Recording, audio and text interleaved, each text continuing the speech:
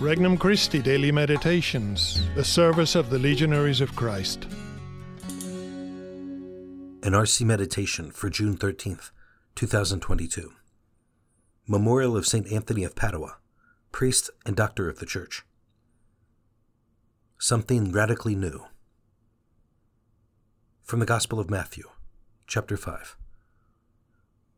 Jesus said to his disciples, "You have heard that it was said, an eye for an eye and a tooth for a tooth. But I say to you, offer no resistance to one who is evil. When someone strikes you on your right cheek, turn the other one to him as well. If anyone wants to go to law with you over your tunic, hand him your cloak as well. Should anyone press you into service for 1 mile, go with him for 2 miles. Give to the one who asks of you, and do not turn your back on one who wants to borrow." Introductory Prayer.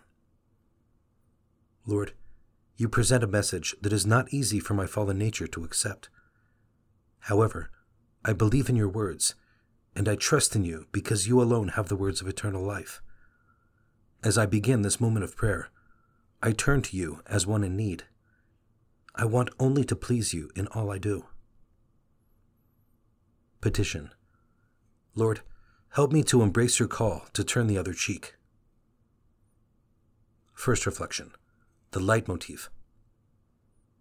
Can we discover a unifying thread in this week's gospel readings? One that stands out is the radical newness of Christ's kingdom. It is new in its fundamental principle, a charity that must extend to loving one's very enemies, Monday and Tuesday. It is new in the intentions which must motivate all our actions, Wednesday. It is new in the way we are to pray to our Father in heaven, Thursday. And finally, it is new in the radical demands it places upon us as followers of Christ.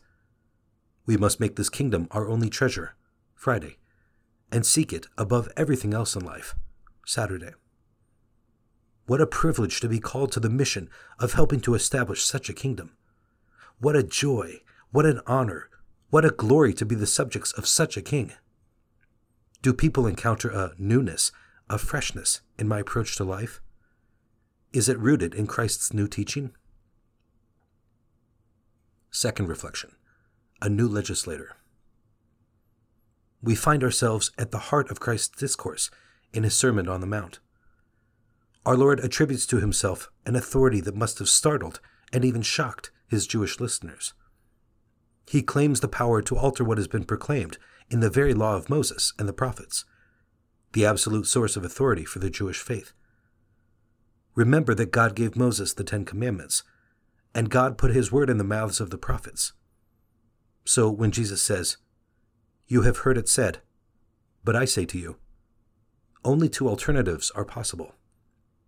Either Christ is a madman, or he is truly the Son of God, the one who has come not to abolish the law and the prophets, but to fulfill them. I may agree that he is truly the Son of God, but do I embrace all of his teachings? Third reflection, turning the other cheek. It would certainly be hard to find words more radical than these. Who would dare to speak them if not the Son of God himself? He would live them out fully in his own life, allowing himself to be nailed to the cross by evil men. But is it really possible for us to live them as his followers, as Christians? Do we really turn the other cheek when someone strikes us? If people demand something of us unjustly, do we give them even more than they ask? What could be the purpose of these commands from Christ, which seem to leave us vulnerable and defenseless? In the end, it is only such heroic charity that will be able to win over evil men to the cause of the gospel. And that is precisely what Christ, our Savior, longs for. God desires all men to be saved and to come to the knowledge of the truth. Conversation with Christ. Lord, I long to have a heart that is more like yours. Warm my selfish heart so that I will lovingly turn the other cheek as you ask of me. Help me to grow in zeal for all people to be saved and to come to know you in their lives. Resolution. I will do an act of kindness for someone with whom it is difficult for me to get along. For more resources, visit regnumchristi.org or download the Regnum Christi English app today.